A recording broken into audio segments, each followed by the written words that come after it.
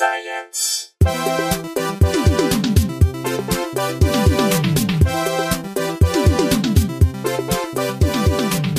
Hello and welcome to Probably Science. My name's Andy Wood. I'm Matt Kirshen. How's it going, Andy? I can't complain. I'm stepping into the future. How so? As we talked about before recording, I got my first VR headset. I got the Oculus Quest 2. I'm all about it. I'm all in for VR. Well done, Andy. Congratulations. I'm proud of you. You sound less excited about it. No, I'm just annoyed because I bought the older generation for more money. It's still fine, I'm sure. It's still good. Great. It's still good. But I'm now just jealous.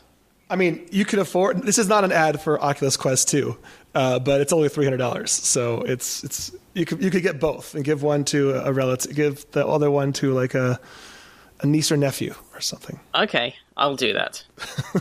I'll do that right now. Let's get our guest on. Yes, let's do it. I believe a returning guest, but not for a long time. I'm right about that, right?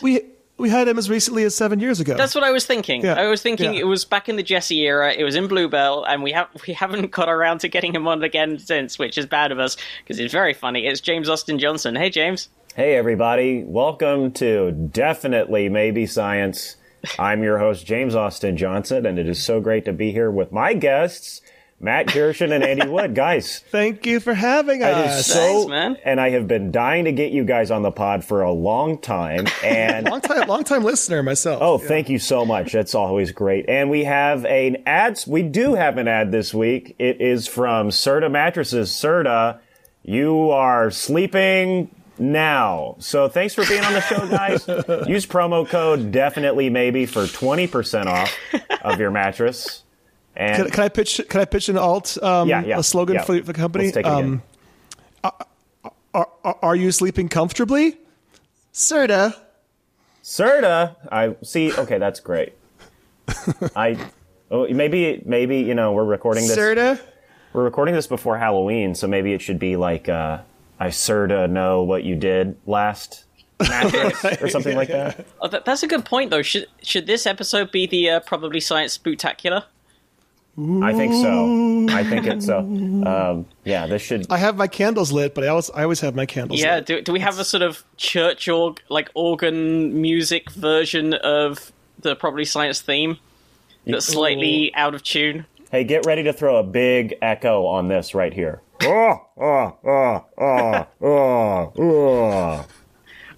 don't have an echo effect, but listeners, Okay. if you want to just put your phone or whatever you're listening to the podcast on in like an empty tin can, bucket, and replay that little bit of James. Yeah, that was my impression of Mitch McConnell, which I'm really famous for. Is I do that God, spooky. he really did do just an evil person laugh in the most.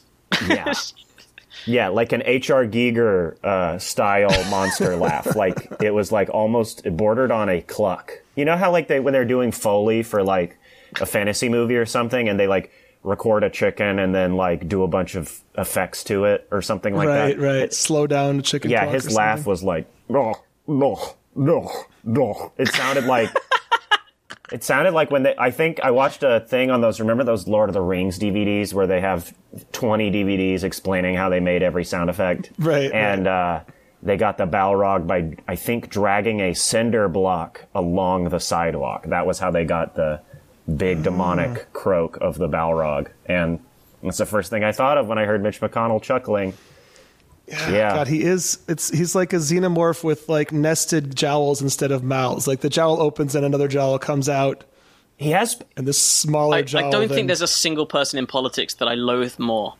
Yeah. Oh, it's really it's amazing. I mean, I can't believe like everything makes me mad about the world these days, but like the Barrett thing, I cannot believe we let this happen. I don't know how we could have not let it happen, but like how 4 years ago did Garland not get pushed through and this happened? I mean, I don't understand. I'm like, why didn't RBG just retire when we had all the machinery? Yes, but don't say that because I've when this happened, Brian Cook, when in the early days of Trump's administration was like, RBG has fucked us all because she's not going to live through this term. And it was very selfish of her not to. I'm like, oh, that's problematic to say. Exactly what he said happened. Exactly what he said. Yeah. Erases all of the good she ever did. And if you look up the stats on ages of retirement, it was totally precedented for her to have left. I don't think it erases under Obama. all the good, but I mean, pretty much, dude. Pretty much. We're gonna have 40 years of Barrett. She's 47. Yeah, it's like she cracked open that glass ceiling and it just let in every monster from the thing. I'm not saying it's bad to do that. I'm saying it's like they're capitalizing on a good thing and doing as much bad with it as they possibly can. That's what I'm trying to say about it. It's like, sorry, I didn't mean to totally. It's just like she got the first cancer diagnosis in 2009. There was plenty of time to say. Anyway, is this so the science you guys talk about is oncology, correct? We talk about aging cancer patients and the things they could have accomplished. And precedents for retirement ages of past justices, which you can look up on Wikipedia. We're losing all of our listeners. Yes, we with are. This one. Hey guys, I'm sorry, and we're going to be fine. We're going to be so fine. Like, we're so positive about everything. I mean, next week everything's going to be great. Right? Maybe. I mean, I think we're about to enter the rule. When I listen to that Chapo podcast, they're like, it's not the worst thing that can happen will happen. The rule with the Trump era is whatever is the most hilarious thing that can happen will happen. So, with Trump screaming about coronavirus, the most absurd thing that could happen was him catching COVID-19. So, the funniest thing that could happen is Biden wins, immediately dies, and then what I mean? Something like that, or Michael Pence spills soup in Trump's lap and it burns off his dick and he's president.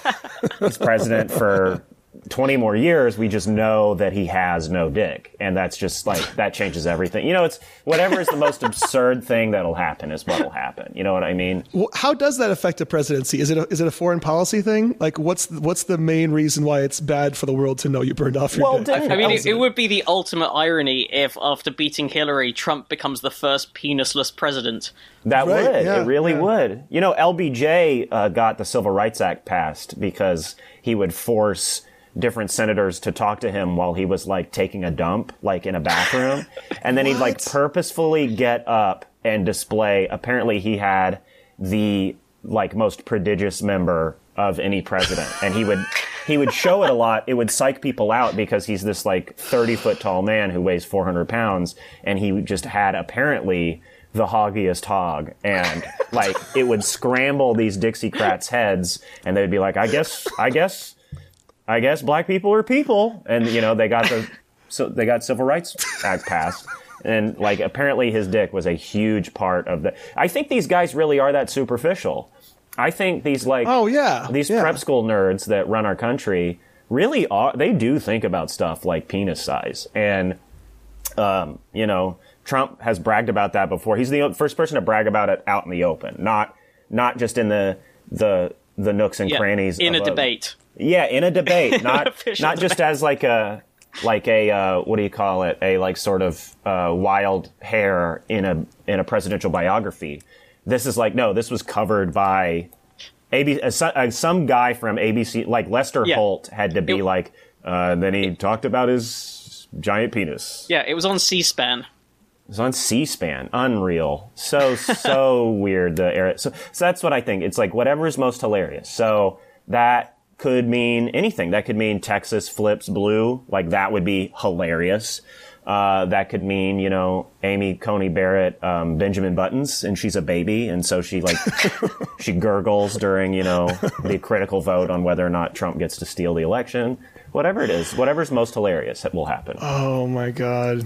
I got to make sure to put this out before the election. Sometimes we've been talking about something current eventsy and then waited a week, and then it was already... Actually, Matt, that worked out well for you when we were talking about Trump getting COVID because your prediction was exactly correct. I called it. You called it? Yeah, called it straight up. It's, the news was breaking of him going to the hospital right at the... right when we were recording last week, and I'm pretty sure I pretty much exactly called it, of the amount of time he was going to be in the hospital, and then he was going to come out and declare that he's beaten it, and the treatment worked, and it's not a big deal. And that's exactly what he did and what happened. Wow. You know, I'm banking on that thing that happens to a lot of COVID-19 patients where 3 months later they start like forgetting the name of their grandchild and stuff. And they're like, you know what I mean? Like that's like a thing that happens a lot is like COVID has these long side effects, long-term side effects that like that you just can't shake. Now, maybe he did have just an incredible medical care. I mean, of course he did, but also his body's not in awesome shape. So I can't imagine that a rigorous round of steroids for weeks is going to have a good long-term effect on his health. Yeah. You know, but how would we know? We wouldn't know. He's set such a low bar that we would have no clue what his mental baseline is. What would a Trump cognitive decline look like? Right. Yeah, he's not Ronald Reagan. He's never laughed. So because he's never laughed, he's missing like some critical portions of the polygraph. Like we could tell Ronald Reagan was slipping because like he smiles, like he laughs and you know he can actually drool. You know what? With Trump, it's like I'm sure he has a lot more saliva, but he just like probably like snorts that into his like he probably uses it to rejuvenate his destroyed sinuses. He's destroyed his sinuses with British Sudafed and cocaine for like 40 years straight, and Adderall that he crushes up and snorts with like a pixie stick straw. And he's probably using his excess saliva just to lubricate his passages. He's probably breathing better than he ever has. Yeah.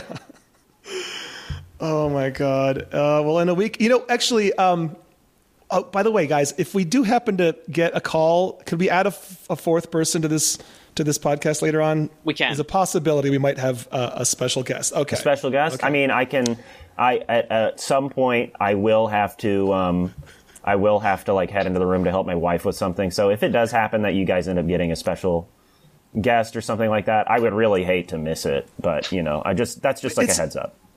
It's okay. If you we'll I'm sure if we do miss it, we can play it back for you later or something. That would be cool. Whatever. Okay. Well, let's get into some stories then and get away from politics chat. Because a couple of people sent in this story, including, let me get exactly who it is.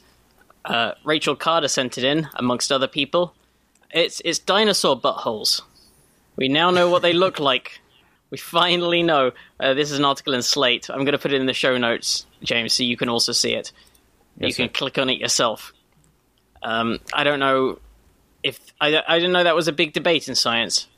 I mean, I've debated it internally, but... Yeah, I mean, you know, we've all considered it. But a new fossil has been discovered.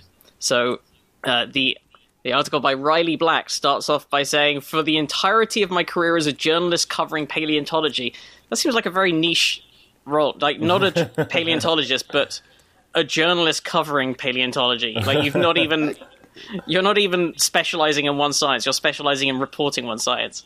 But what if it's 40 years of that career? Then it could still be worth mentioning the entirety of that career, right? Yeah, I think so. Yeah. And paleontology, that's specifically discovering bones, right? It's not... Is paleontology, does that include all Indiana Jones style activities?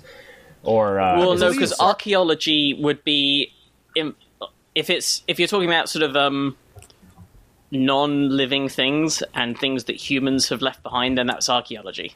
Okay, and paleontology is the study of... It's dinosaurs, etc. Fossilized organisms. Yes. Okay. And yeah, the paleos part comes from the Greek for old or ancient. Okay. So it's not specific to humans. Gotcha. I'm caught up. I thought it was more of a CrossFit thing. Yeah, I thought it was eating a bunch of beef and butter and cabbage and bragging about it on TikTok. All you can drink is tequila for some reason, because that's what cavemen had? I don't know. You know what? I love these diet fads where they're like, that's not how people lived in the 1800s, and it's not how we should live now. And I'm like, yeah, when everybody died when they were 28. Yeah. Because the safest water to drink was in beer, and so everyone just like died of literally diarrhea, a thing I get every day. Yeah, let's live like they did when they died at 35. That's the goal. So, according to Riley, if you believe this article, I've wanted to know, what does a dinosaur's butthole look like? When I wrote My Beloved Brontosaurus, a book about dinosaur biology, the chapter on reproduction required a lot of time imagining the nature of a Jurassic behind. One had yet to be found preserved. Even dinosaur models and sculptures often demur on the point of the dino butt, leaving the terrible lizards with terrible constipation. Oh, Riley. So, now I have finally a clearer view, thanks to the fossil of a horned dinosaur called... here we go. Psittacosaurus. Is that right? Psittacosaurus. I like it. Psittacosaurus. I like PSI emphasizing Psittaco. I like to emphasize the tacos part. Oh, yeah, it's got a taco in the middle. Oh, it's got taco in there. Psittacosaurus. I want to see an artist's rendering of this, and it's just a taco with a long head and tail. And it was just invented by a bored 13-year-old in class. And it has fire, and it's got wheels on the back, and a sword. Helicopter blades. Yeah. And then Goku and him are gonna fight, and then... So these dinosaurs, which lived over 100 million years ago in what is now northeastern China, were odd little creatures.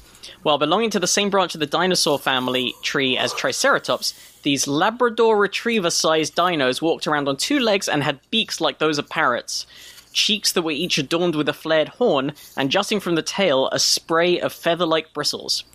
Now we also know that they had buttholes like those of crocodiles. Oh, that's all you had to say, is like those of crocodiles. Yeah. Okay. Yeah. Oh, yeah. That immediately gives me a picture because last night, I mean, you know how it is. Sometimes you just you look up some crazy stuff on the internet, and I was like, Siri, show me crocodile buttholes. And that's just something I do to relax at night. Look at crocodile buttholes. It is rare to get a look at something soft and fleshy on a dinosaur. We know most of what we know about Psittacosaurus in the same way that we know things about most dinosaurs, from their bones. Durable skeletal parts, or skeletal, depending on where you're from, are much more likely than skin and organs to survive the fossilization process, which involves burial and at least partial replacement of the original tissues. Most of the time, after a dinosaur dies, all the soft stuff just decays. But every now and then, paleontologists find dinosaur mummies, in quotes, that preserve remnants of the soft bits either as impressions or geologically modified pieces of the original flesh. There is no one way to make an exquisitely preserved dinosaur. Sometimes it happens when a dinosaur is quickly buried in ash, others dry out in the open for a while. For whatever reason, experts have uncovered several Psittacosaurus with preserved soft tissues. The fossilization in some of these specimens is so refined that we even know what colors these dinosaurs were. Brown on top and lighter on the belly. So exciting. Yeah. If you're drawing this thing and you need to know which crayons to use. Yeah, that's true. The new fossil is one of the more detailed ones. It includes patches of skin and scales as well as the ornamental bristles on the tail. The most remarkable part is a patch of tissue between the hips and the base of the tail, aka a butt. A butt. Dino butt. Yeah. Oh yeah, that sweet, sweet dino butt. Give it to me. Riley's really going into some... I don't know, there's a bit of anthropomorphization here, and just a bit of projection, maybe. The actual description of the butthole, which appears in a paper that has not yet been peer-reviewed, makes me have sympathy for a dinosaur that probably didn't expect to have its posterior formally presented in the technical literature over 100 million years after its death. Because it isn't capable of expecting things. Yeah. And I'm not assuming that, body shame is a big thing in the dinosaur community. Yeah, I don't know that they would care. Especially in northern China. Yeah. In fact, to be honest, I've never known an animal that particularly makes any effort to hide any part of its genitalia or anus region. Yeah. Oh, yeah. It's a very good point. I'm normally quite proud of it. I wish I didn't know what cat buttholes looked like. Yeah. But, I mean, if you've met a cat, you've met its butthole. Am I right, fellas? Yes. As Mark Twain said, yes. The first stand-up comedian. Yeah. On the fossil, just below the tail, the butthole appears as a blackish mottled ovoid area. The paleontologists write. To the naked eye, the spot looks like a series of dark, stacked bands running between the base of the tail and hip bones, clearly different from the skin around it. That's definitely a crocodile butthole right there. Yeah. What those bands mean, the paper tell us, is that Psittacosaurus had a downstairs setup known as a cloaca. downstairs setup. Yes. Sounds like old Greg from Muddy Bush. Yeah. Downstairs. The Psittacosaurus had a man cave that came with a PS5 and surround sound entertainment system. How do you feel about you and I tonight? Maybe have a little bit of a downstairs setup. I had a downstairs setup with your mom last night. This is pretty different from our own mammalian plumbing. While we all know the old joke about a playground next to a sewage system in reference to the location of our own sex organs and waste exits... This Slate article is getting a little loose. Yeah. We've got nothing to... It's very much coming clear how this person is a journalist who covers paleontology rather than the paleontologists themselves. Right. We've got nothing to compared with animals that have a cloaca. This orifice, its very name meaning sewer, is the only opening for the reproductive, urinary, and excretory systems.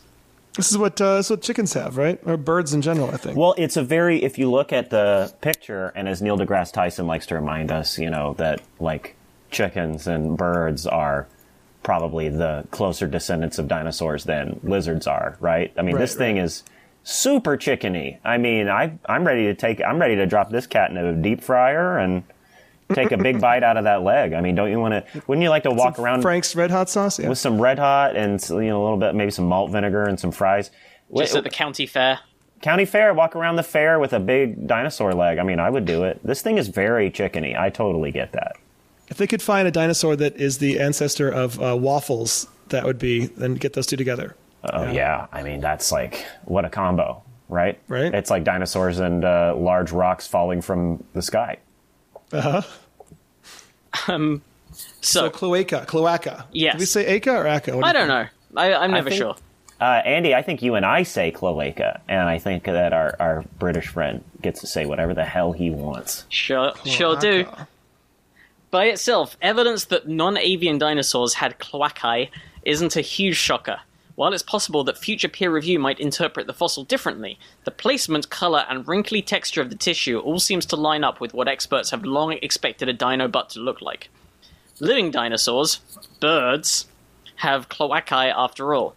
Bird cloacae are round or square and normally covered up by feathers, unless you've seen an ostrich evacuate and wondered what the hell you're looking at. This is really I know this is in Slate rather than it's a commentary... news commentary website rather than a news reporting website, but still, it's alright, tone it down a bit, Riley. Crocodiles and alligators, which are the closest living cousins of dinosaurs, have cloacae that are horizontal slits. According to a form of logic called extant phylogenetic bracketing, the fact that both birds and crocs have cloacae hints that the trait goes back to the last common ancestor of both groups, a creature called an archosaur. Archosaur or archosaur? I reckon it's archo. That likely would have resembled a crocodile crossed with a greyhound. All right, now we really are getting into 13-year-old drawing in class territory. Yeah. I'm a big Pokemon fan, so I've got a good idea of what this thing looks like and what its 4 attacks are. Pokemon started in the UK, started out of Japan after I'd aged out of possible Pokemon time. So had I, Matt, but I am a child at heart. And, you know what? If it's a great idea, I'm in. So, a dinosaur butt we've known for long should look like something like a bird butt or a crocodile butt. An educated guess is great, but firm evidence is better. Having a fossilized dinosaur cloaca actually available to study is like finally getting the pony that you were always begging for on your birthday. All right, come on now. This article is and weird. Seeing its butthole. It's just weird. Yeah. If the pony was an anus of a long extinct animal. Yeah. The entire end goal of paleontology is to envisage organisms as they were in their heyday.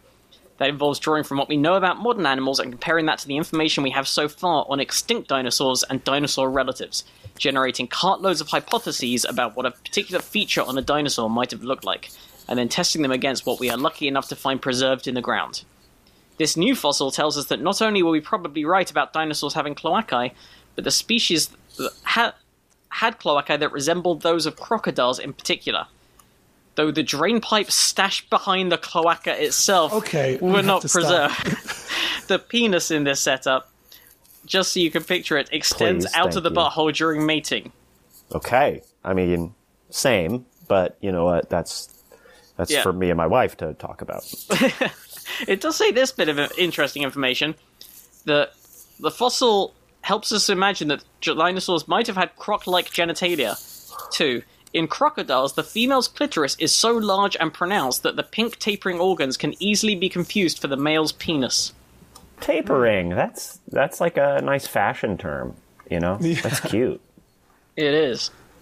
It's like capri pants of genitalia. Oh, yeah, fun and flirty. I'm going to call it quits on this article. There are about 3 paragraphs left. You get the idea. We link to it on the show notes, as we always do, if you want to read the last bit of that story. And if you, if you're really into these remaining 3 paragraphs about the female genitalia of this chicken dinosaur, maybe use like a VPN or something. You don't want... Sure, yeah. The NSA is going to probably start keeping an eye out for you if this is really doing it for you. Let me put it that way. We got to get a VPN sponsor. If you make a VPN and you want to sponsor us so people can look up dinosaur buttholes, let us know. Yeah, I forgot that I recently Googled monotreme because I didn't know why that word was that word. And do you know what monotreme means? Or you know what monotremes are, first of all, I guess? Monotreme, I thought that was that David Simon show about Louisiana. Louisiana, monotreme. Yeah, that's what I thought. Is that what you're talking about? Yes, and also talking about things like the platypus, which are mammals, but... yes. But pop out eggs. And monotreme literally just means one hole because it's mammals that have one hole that have basically like cloaca. Wow. I mean... But it's just crazy to have your entire what is that? Is it a family, a genus? Whatever. Your entire classification just be named based on your one wholeness. I mean, I think, you know what? So we can't help how we get nicknames. You know what I mean? Yeah, and we don't get to pick our nicknames. It's like you move to a new town. I mean, it's the old joke, isn't it? You have one hole. Do they call me the bridge builder? You show that your body has one single hole to the rest of the bar. Should we talk about water on the moon? I like that. That's a big story. I just put that in the show notes as well. Let's go for the NPR version of this story on account of it's likely to have fewer wry asides about penises. You never know. They could compare like a lunar crater to a hemorrhoid or something. Yeah. We'll see. Do you think it is NPR? So do you think they played like an REM clip right before they went into the story? Like, would you believe they put some water on the moon? You know that. No, they just played "Losing My Religion." It didn't make any sense. Yeah. Don't go back to Rockville. Well, don't go back to water on the moon. The rock around the Earth. NASA has confirmed the presence of water on the moon's sunlit surface, a breakthrough that suggests the chemical compound that is vital to life on Earth could be distributed across more parts of the lunar surface than the ice that has previously been found in dark and cold areas. NASA administration Jim Bridenstine said, "We don't know yet if we can use it as a resource." But he added that learning more about the water is crucial to U.S. plans to explore the moon. They're getting a big straw. Like that's how they're gonna test this. Is they've got this big extendable straw that they got from Restoration Hardware, and they're just gonna take a sip and see, you know. Well, now you can't use any straws plastic, in any restaurants. All those plastic straws are going to waste. And you've chained some straws together in a McDonald's before, right? Of course I have. What am I, a loser? I mean, anything. And NASA has the wherewithal to chain. God, it's got to be hundreds of straws to reach the moon. I'm sure hundreds, yeah. I mean, yeah. Maybe thousands. They always bring out that statistic like all of the people in Ohio stacked on each other's shoulders can reach the moon or something like that. So why haven't they done that? The people of Ohio demand answers. What's Ohio done for us recently? Yeah, exactly. Except decide every election for the entire right. How is it always Ohio and Michigan? Don't fuck this up next week, Michigan. Please, my people, please. The discovery comes from the Space Agency's Stratospheric Observatory for Infrared Astronomy, or SOFIA. a modified Boeing 747 that can take its large telescope high into Earth's atmosphere at altitudes of up to 45,000 feet. Oh yeah, we've talked about this before, haven't we? I think we have, yeah. I think this instrument has been mentioned before. Those heights allow researchers to peer at objects in space with hardly any visual disruptions from water vapor. The water molecules are in Clavius Crater, a large crater in the Moon's southern hemisphere. To detect the molecules, Sophia used a special infrared camera that can discern between water's specific wavelength of 6.1 microns and that of its close chemical relative, hydroxyl, or OH. Now, okay, what if, NASA, what if you guys thought you were seeing through all the water vapor in the sky, but your pilot, he's got a hawk a loogie, he spits out the window, and the water gets on top of your telescope. That's what you're seeing. You think you're looking through the telescope at the water on the moon. Nah, you got that's some a good water. point. Like, what if it was raining before takeoff? Exactly. What if this is just like a big distortion and we're just making up a stupid story and you're ruining our day by promising cool aliens on the moon? Come on. Ugh. So it's just rain. So these water molecules, if they do exist, are in Clavius Crater, which is a large crater in the Moon's southern hemisphere. To detect the molecules, Sophia used a special infrared camera. Oh, hang on, I'm just rereading the same paragraph again. You can compare those two side by side and see whether I read it better or worse. I got distracted by James's debunking in real time. People, you have a control group now. It's this is a science podcast. You meant to do it that way. Yeah, exactly. See which one. See whether the data entered your brain better the first or the second time I said it, or whether you were distracted the second time by the fact that you're like, he's just said this already. Why is he saying it again?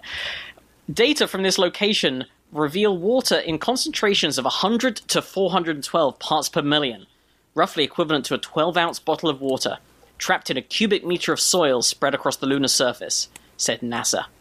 This is not puddles of water, but instead water molecules that are so spread apart that they do not form ice or liquid water, said Casey. Does that count? I don't know, but that's a good name. That quotation came from Casey Honeyball, who's the lead author of a study about the discovery. That's Honeyball. Solid name. Honeyball. Like it. Yes. Honeyball, that's like my favorite Brad Pitt movie. And Jonah Hill's great in it. He is! He took a pay cut for that. Oh, that's pretty cool. Yeah. The data... That's the one about the bear who's the Major League pitcher, and there's nothing in the rule book that says a bear can't be a pitcher. Yeah, Chris Pratt plays that amazing bear, and Brad Pitt can't stop eating the entire movie. Can't stop eating. The data confirm what experts have suspected, that water might exist on the moon's sunny surface. But in recent years, researchers have been able to document only water ice at the moon's poles and other darker and colder areas.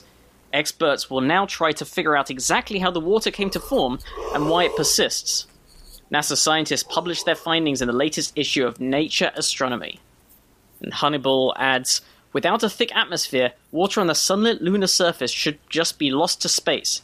Yet somehow we're seeing it. Something is generating the water, and something must be trapping it there. There are several possible explanations for the water's presence, including the possibility it was delivered to the surface by micrometeorites impacting the moon. Glass beads from that process could trap water, but the Sophia instruments cannot distinguish between water held inside impact glasses and water trapped between grains and in voids. Well, cool telescope. It can't do shit, huh? Good job, Sophia. Yeah, nice work. So water on the moon that the Bilderbergs have been trying to keep secret from us, and the Bohemian Grove. This goes all the way to the top, baby. Yeah. Call me when that telescope detects Hollywood celebrities on the moon. Thank you, who are molesting and eating children. The water is fueling their... What's the chemical that you get from a child if you're a QAnon? Adrenochrome. I was just about to say, like, what if like one of Q's like things was just like, there will be water on the moon, and that is how President Trump will let you know that the storm has begun. Adrenochrome I'd only heard of before because it's a plot point in Fear and Loathing in Las Vegas. Is it really? Yeah. That's what tells me that Q is just like an 18-year-old who just smoked their first cigarette And you know what I mean? They're having their first clove cigarette. And you know those stupid, like, galaxy brain conversations you would have when you were, like, 18 and you were hopped up on sugar. Maybe you had a sip of, like, somebody's dad's beer. And all of a sudden you're Joe Rogan. You're, like, thinking about, like, you're seeing all of the equations flying through space like that Windows 95 screensaver. That's what Q always feels like to me, is like that 18-year-old having his first deep conversation of his life. Like, everything has those kinds of stupid details. You know what I mean? Like, when I see the color orange and I say it's orange and you agree that it's orange, that doesn't mean we actually see it the same way. We're just using the same word. But what if your orange is like my fucking green, man? Have you ever really thought about it? You ever looked at your hands? Have you ever been, like, on a plane and it gets bumpy through the clouds? Like, I'm telling you, you can stand on a cloud. Like, there are some clouds that are, like, solid enough you can stand on. So, like, obviously heaven is real because you could build a castle there. I mean, come on. Yes. And this is Alex. Oh, by the way, since Alex Jones came on Rogan this week, I don't know if you guys heard that. I saw Twitter was blowing up over that. Yeah. It's interesting. We actually got hit up by Kayleigh McEnany. Sure, the White House press secretary, asking if I guess she's trying to find a platform for our 45th president to come on a podcast. Hey guys, I'm getting a text from my wife. She wants me to come in the other room real quick. I'm gonna head to the other room because I think I need to help her out with something. But I'll be right back. Okay, you guys just keep going with the show. Oh, without any further ado, Matt, I want to patch us in with President Donald J. Trump. I could have done with a heads up about this, but okay. Sometimes time is running out. He's got a hectic schedule. He needs to get on right now. So can you hear us, President Hello, Trump? Everybody on I fucking love science on Facebook.com. It is so great to be calling in and talking with you two. Probably, you know what? We're doing probably better science than I think a lot of the people are doing. Better than China, better than Nebraska, you know what, better than all of them. So it's great to be speaking with you. Matt, Andy, so great to be talking to you. It's a big thrill. Yeah, I know that you're a big fan of science and have done a lot to further its study in the last I love years, science. So. I love to do all of the sciences. I like political science. I like, you know what I mean? When Bill Nye the Science Guy, when Bill Nye would get on there. And by the way, he did a terrible job with Dancing with the Stars. Not very good. He could have done a lot better. I think if I was on there, I think I would probably, you know what, people would be voting me right to the top with Dancing with the Stars. So, and depending how all of this goes next week, with this week and next week and all of them, maybe, you know, it might even be years before we know who the next president is. I think I'll probably be on Dancing with the Stars much sooner than we expect, much sooner. Well, you could be the first sitting president to be a contestant on a game show. You know what? Just because it hasn't happened. I'm not just the city president. I'm the country president. I'm the other country's president. You know what? I think Russia really likes the job that I'm doing. And the people that like the job that I'm doing like it a lot. And the people that don't, you know what? They're not Americans. If you don't like me, you're not Americans. You know what I mean? If you don't like Donald Trump, you ain't white. Well, God, I'm so excited. This is also the first time, I believe, that a sitting president has been on a podcast. Is that true? Well, you know, Obama did all of them. You know, Obama did Fresh Air, and he did Zach Galifianakis, and he was doing... He wasn't president at the time, I think Obama even did a This American Life. I think Ira Glass even got on there and said, Obama's got a boring story that you're going to snooze through. Welcome to This American Life, the #1 nap time podcast. And they don't even do it on NPR. It's a PRI. They were doing a PRI, so it wasn't even... It was a syndicated, okay? Yeah. This American Life. And it created the whole thing. And Ira Glass planned with Fauci. They did the pandemic together. So Fauci and Birx and Ira Glass, they get all the money. Every time somebody does a test, they get $1 million. Ira Glass gets $1 million per test. There is so much money in public radio, and Ira Glass has made a fortune off of this. You know what? America funds, taxpayers spend billions on public radio, so we've got to defund it. We've got to defund it. What's your favorite podcast? I like the Alex Jones with the InfoWars. You know, he used to just talk about aliens and stuff like that, and now he's getting into really good stuff. Sandy Hooks and all of it. I think it's great what they're doing with, you know, making up stuff. They're probably better at the information war as far as making it up than they are at doing the information, which is just brilliant, which is what people want. When you click on information, what you want is a story. So I think that they're doing great with story and with fiction and all of it. Really, probably better than even New Yorker fiction podcasts. You know what I mean? Yeah. People don't want to hear, David Sedaris story. Here's a story about my sister. No, they want to get the news that's made up, but it's presented like it's real. And there haven't been any problems with it so far. Not a lot of people driving to pizza places with bombs. So I think they're doing, people like it. People like, they like to know that Hillary's going to go to jail. Of course she's not, and I could have done that a million times. But you know what? We're waiting. We're waiting to put Hillary in jail really big. You know what? It's going to be a big jail? It's going to be a really big jail. It's going to be like Jurassic Park, where... Can I ask, if a jail gets big enough, doesn't it cease to be a punishment? Hold on. Am I on Joe Rogan right now? Are we having one of those things where you think, what if we're all in a simulation? I mean, it's possible we're all in a simulation. Mr. Elon is pretty certain that we're all doing a big Oculus Rift. And you know what? I'm not so sure.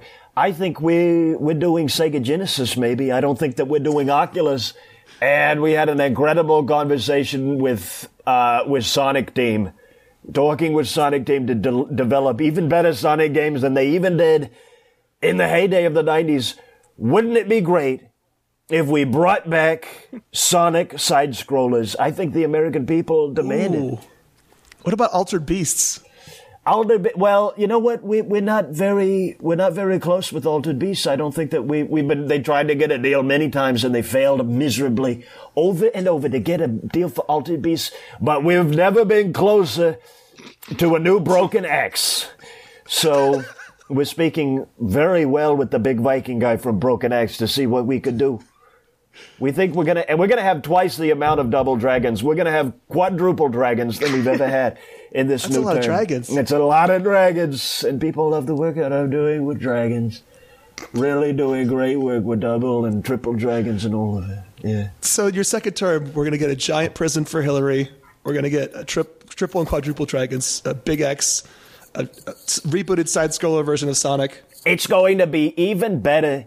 The second time that we do this, it's going to be even better, man, than any of the times that we ever did it. We've got lock-on technology. You will be able to insert my second term right on top of my first term, the super cartridge. And you'll be able, now we're going to be doing the same presidency, but you can play as Knuckles. I think the American people would really love that, wouldn't they? I want a sandbox second term. I want just an open world. Too many goals. Okay, have you seen the maps on those open worlds? It's just too many goals, too many collectibles, okay? And they ran into the same problem on Donkey Kong 64, and they didn't even fix it for Banjo-Tooie. So, Matt, I heard a British accent with Matt. You know what I'm talking about with those Rareware games, okay? They say they're in York or something, but they're a great American company, okay? So they're a great Americans. They're doing great American work. Could there be a video game adaptation of My Pillow in some way? I don't know what the plot of the game might be. Well, Mr. My Pillow, we were talking about what the game would be, and he said, wouldn't it be better as a Pixar? Wouldn't it be great if the My Pillow guy had a Pixar movie and he finally got to meet God. He falls asleep and he goes to God and he helps God with a better pillow than he had before. And then God's nice to everybody again by the end of the movie, and he learns the language of love. Once again. So we were talking about doing a Pixar. Sort of like God as Ebenezer Scrooge, A Christmas Carol sort of God? Oh, yeah. God gets a big goose and he feeds all of England, and it's going to be Victorian. And you know what? Some of that Victorian stuff is really good. You know what? We've been talking with the medical science. Couldn't we do the Victorian medical science again? So we're going to be having this is true. This is the new direction. If your child gets COVID, just rub heroin and laudanum on their gums like they did during Victorian era. If it worked for Dickens, it's going to work for the beautiful people of America. That's some solid advice from our 45th president. I'm so glad you took the time to. Yeah, it's remarkable that you it's like a few days from the election, took time out to just come to a podcast. Well, we're doing probably better reach out than a lot better than Joe. Joe doesn't want to do reach out. He doesn't even want anyone to know he's running for president. And I'm not afraid of him because he's very stupid and fake, but also I'm very desperate and afraid of him because he's going to win. Maybe, but we don't know. I'm probably, who knows? I might stab the guy. Well, you never know with me. So, we had to we're pulling out all the stops because we're definitely winning. But we also have to campaign harder than we've ever done before because that's how ahead we are. We're so ahead that the amount of campaigning I'm doing is sort of this big victory lap. I mean, you see it. Oh, I get it now. You see it with dying old guys all the time, how they overextend themselves because they just love living so much that they need to prove to everybody else, that they can drive to the grocery store and they crash. Right. So we're doing that kind of thing where, my ego is getting the best of me and I should be sitting down and reading a Louis L'Amour novel about a lonesome cowboy, and instead I'm insisting on exerting dominance over every living being in the free world, which is a very good sign of my genius. Yeah. Very good sign. You're sort of like a poor coronary health guy when the first snow hits, getting out there and shoveling the entire driveway in one go. Exactly. Paying the neighborhood kid $10. The storm is coming, and it's time to buy 20 gallons of milk that'll rot in 6 days because the storm is coming. Everybody goes for the milk. You ever notice that? Are they like, oh, I'm gonna be baking biscuits for 900 people only within the next 2 weeks, and they buy all the milk. Yeah, what's your solution for some of the grocery stores up here in the desert still don't have toilet paper? Are you going to fix that next term? Well, you know what? The Joshua tree, they say that they're drying out the Joshua tree, which is a huge shame. But I would just snap the twig off of one of those brittle Joshua trees and not getting all the water they need. So why don't you just rub yourself on one of those prickly little Dr. Seuss trees? I think that would be pretty good. It probably scrubs better than even the paper. It definitely seems abrasive, yeah. People are flushing their toilets 10, 15, 25 times. This is true. And it's because of the windmills. You've got those big windmills by the Pechanga Casino, and it's making all the water go bad. And then people are trying to flush their Joshua trees down the toilet.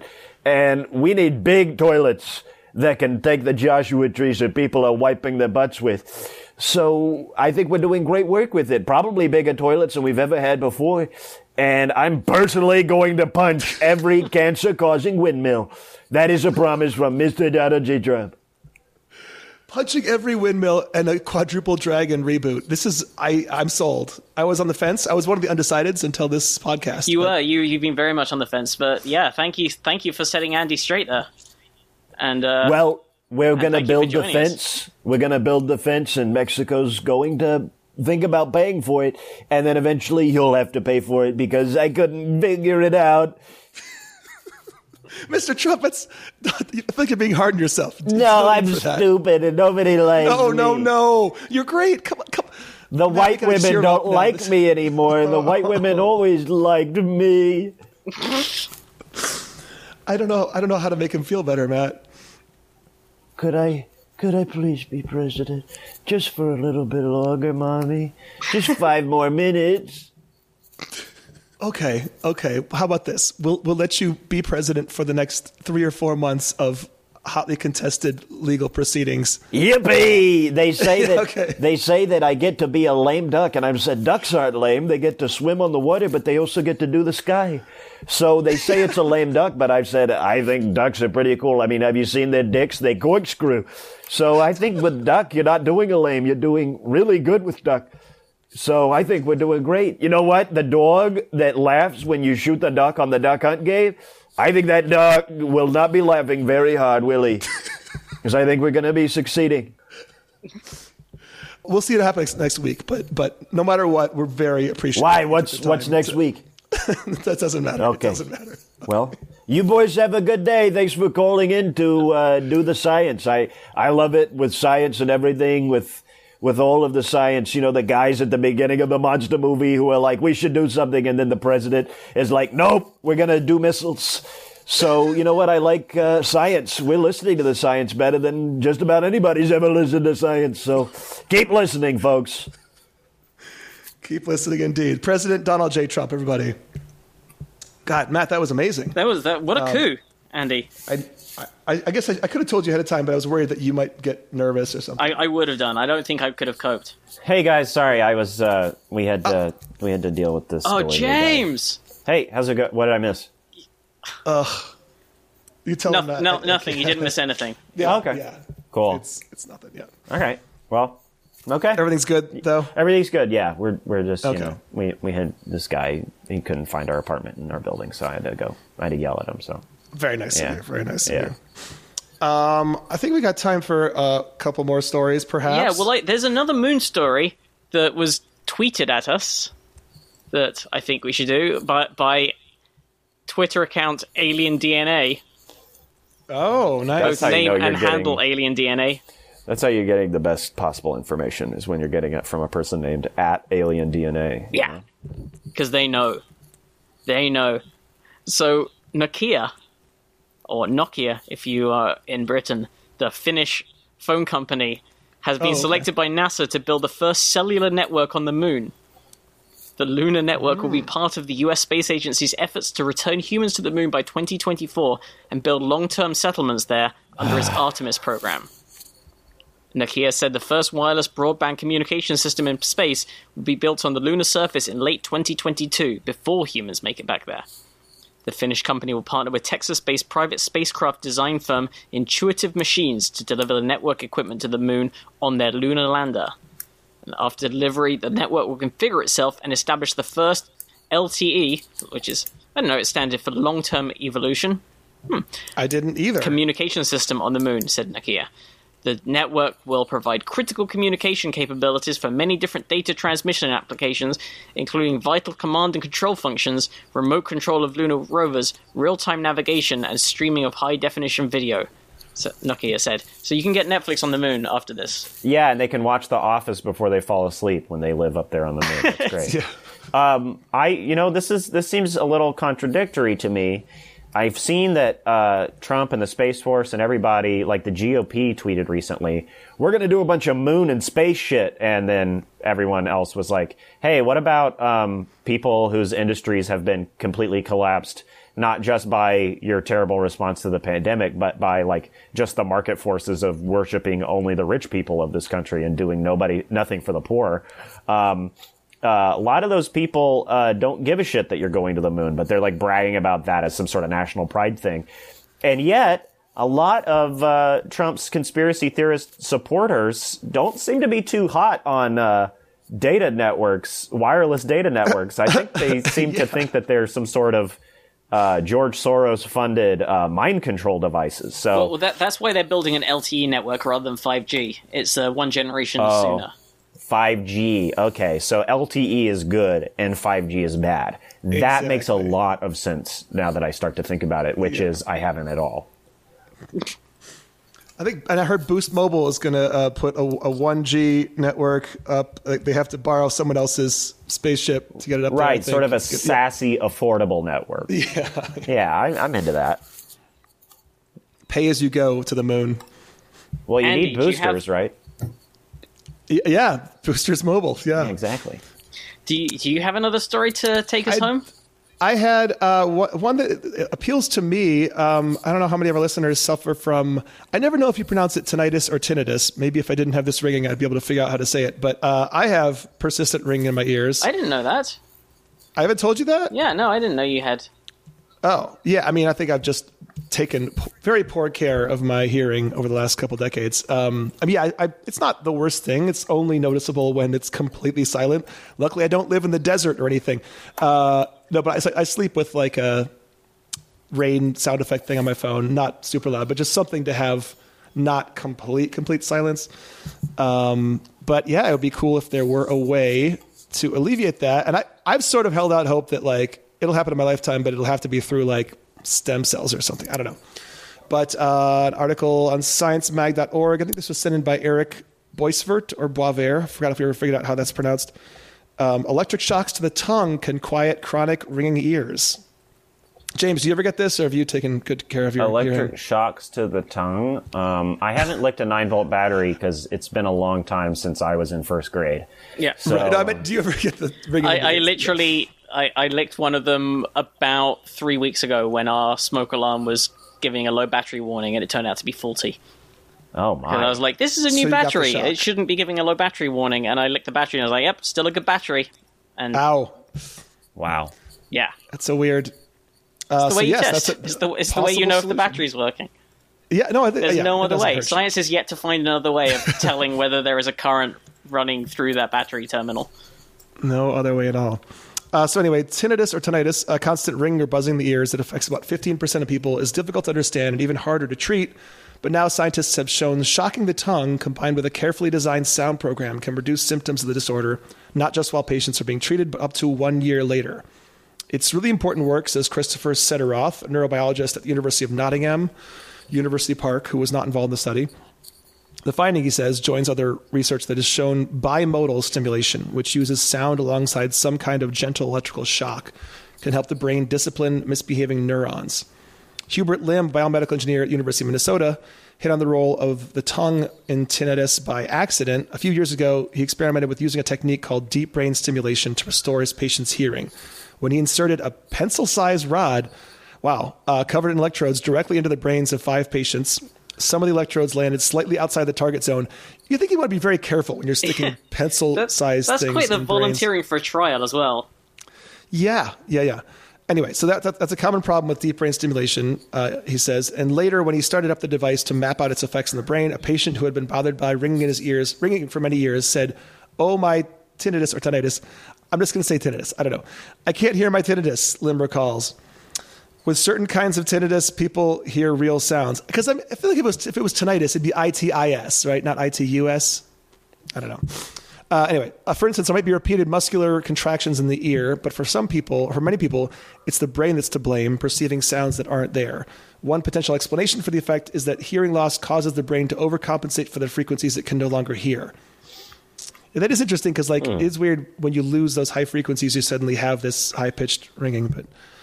But so further testing in guinea pigs revealed the best body parts to stimulate to shut off tinnitus. He and his colleagues tested the ears, neck, limbs, and, quote, other places, he says, eventually concluding the tongue was the best target. Then Lim turned to humans. They had 326 people with tinnitus sitting for an hour at a time with a small plastic paddle on their tongue. Tiny electrodes in the paddle delivered an electrical current designed to broadly excite the brain, getting activity going through a number of interconnected regions. The electrical stimulation feels a little like Pop Rocks candy fizzing in your mouth. Subjects also wore headphones that delivered a more targeted hit to the brain's auditory system. Each person heard a rapidly changing series of pure tones at different frequencies against a background noise that sounds kind of like electronic music, Lim says. The goal of the two together was to distract the brain by heightening its sensitivity, forcing it to suppress the activity that causes tinnitus. And Lim says that's because the brain can only pay attention to so many things. And over 12 weeks of treatment, the patient's tinnitus symptoms improved dramatically. More than 80% of those who complied with the prescribed regimen saw an improvement, and they saw an average drop of about 14 points on a tinnitus severity score of 1 to 100. That's pretty good. The treatment does feel like something that some immersive theater company is putting you through. Yeah. I mean, who would have thought that if you have a disorder where you're hearing crazy sounds, that if you just play other sounds, you're going to end up hearing something differently. I mean, this is just shocking research to hear about. I mean, I don't think you needed to hook anybody's tongue up to an electric chair to really get the results from replacing the sound that someone's hearing with another sound. I mean, you could. Well, I think you get the effect after they stop playing this out. But yes, yeah, yeah. Subjects in the study said that they were less bored when they were listening to music than just sitting in a room by themselves. Okay, I figured as much, but continue. It's solid. That's the whole thing, basically. The results are quite impressive. Sederoth says the reduction in symptoms is larger than other studies have found for bimodal stimulation, and it's the first evidence of such long-term effects. So if anybody listening is involved in this kind of stuff, I want to get rid of it. So I will shock my tongue for more than an hour if that's what it takes. Oh, yeah. I'm not interested. This sounds weird, and I'm out. I don't care if you've got a Target card. I don't want to do it. If you got a Target card, you say? Yeah, I feel like these guys get a Starbucks card or something for doing this. So yeah, probably. But you guys have never experienced any ringing in your ears, huh? I have, for sure. I've experienced it after being in a loud concert. Yeah, but nothing persistent or chronic. Yeah, and occasionally, waking up in the morning. I've had moments where I've had a ringing sound, but it's certainly not a continuous thing. Yeah, this is probably worth digging into further. Matt, we were talking about having the author of Volume Control on, so I think we should do that. Oh yeah, I'm interested to hear what the state of the art is in this, and I'm curious if other listeners have issues with this, or if I'm the only person who's dumb and went to concerts for decades without putting in earplugs. I think earplugs are a fairly recent thing to be. I mean, I know there were people wearing earplugs in the past, but the sort of high-end earplugs that you can now buy relatively cheaply, that a large number of people are wearing at gigs, that's a new thing. Yeah, like the ones you melt to fit your ears or whatever. Yeah, or even the ones I've got a pair that were, I don't know, $30. Come in a little carry case, and it's not quite as good sound tone, but it's pretty good. Oh, they're meant to be for concerts, so they're trying to let all the frequencies through, but just that's the idea. It's not meant to sort of levels. Dampen the sound. It's meant to be effectively like turning the volume control down.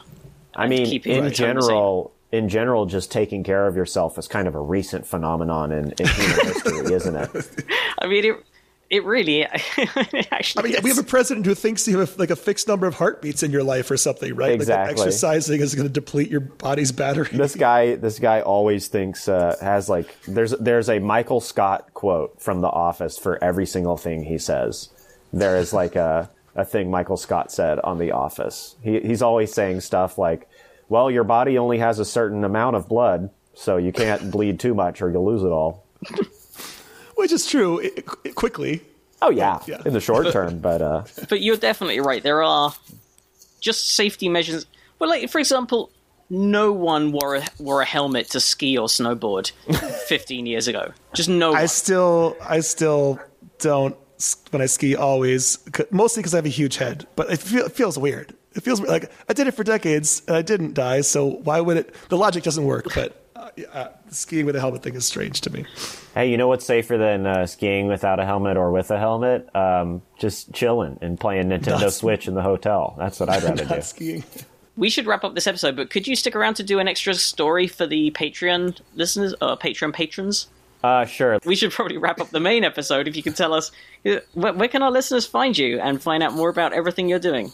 Hi, if you like James Austin Johnson and you'd like more information about James Austin Johnson, you can find some more at www.jamesaustinjohnson.com. That's www.jamesaustinjohnson.com and at ShrimpJAJ on Twitter and Instagram. That's shrimp like the delicious protein and JAJ like the initials James Austin Johnson. Thanks for listening. This has been Definitely Maybe Science. I'm James Austin Johnson, and my guests, Matt and Andy. Where can people find you on the internet? Thanks for asking. You can find us at Probably Science, probablyscience.com. You can find us individually at Andy T. Wood and at Matt Kirshen. Also, probablyscience@gmail.com is the email address if anyone wants to send in questions, comments, clarifications, stories they'd like us to cover. Probablyscience.com is also where we post the show notes and our Patreon and PayPal links. Thank you very much, everyone who supports the show financially. Yeah. Yes. And if you'd like more information about the guest you guys had on today, Donald J. Trump, be a lookout for the next season of Dancing with the Stars. Yeah. Hot tip, yeah. Listeners, thank you so much. James, thanks for joining us. So much fun. Thanks, guys. Bye.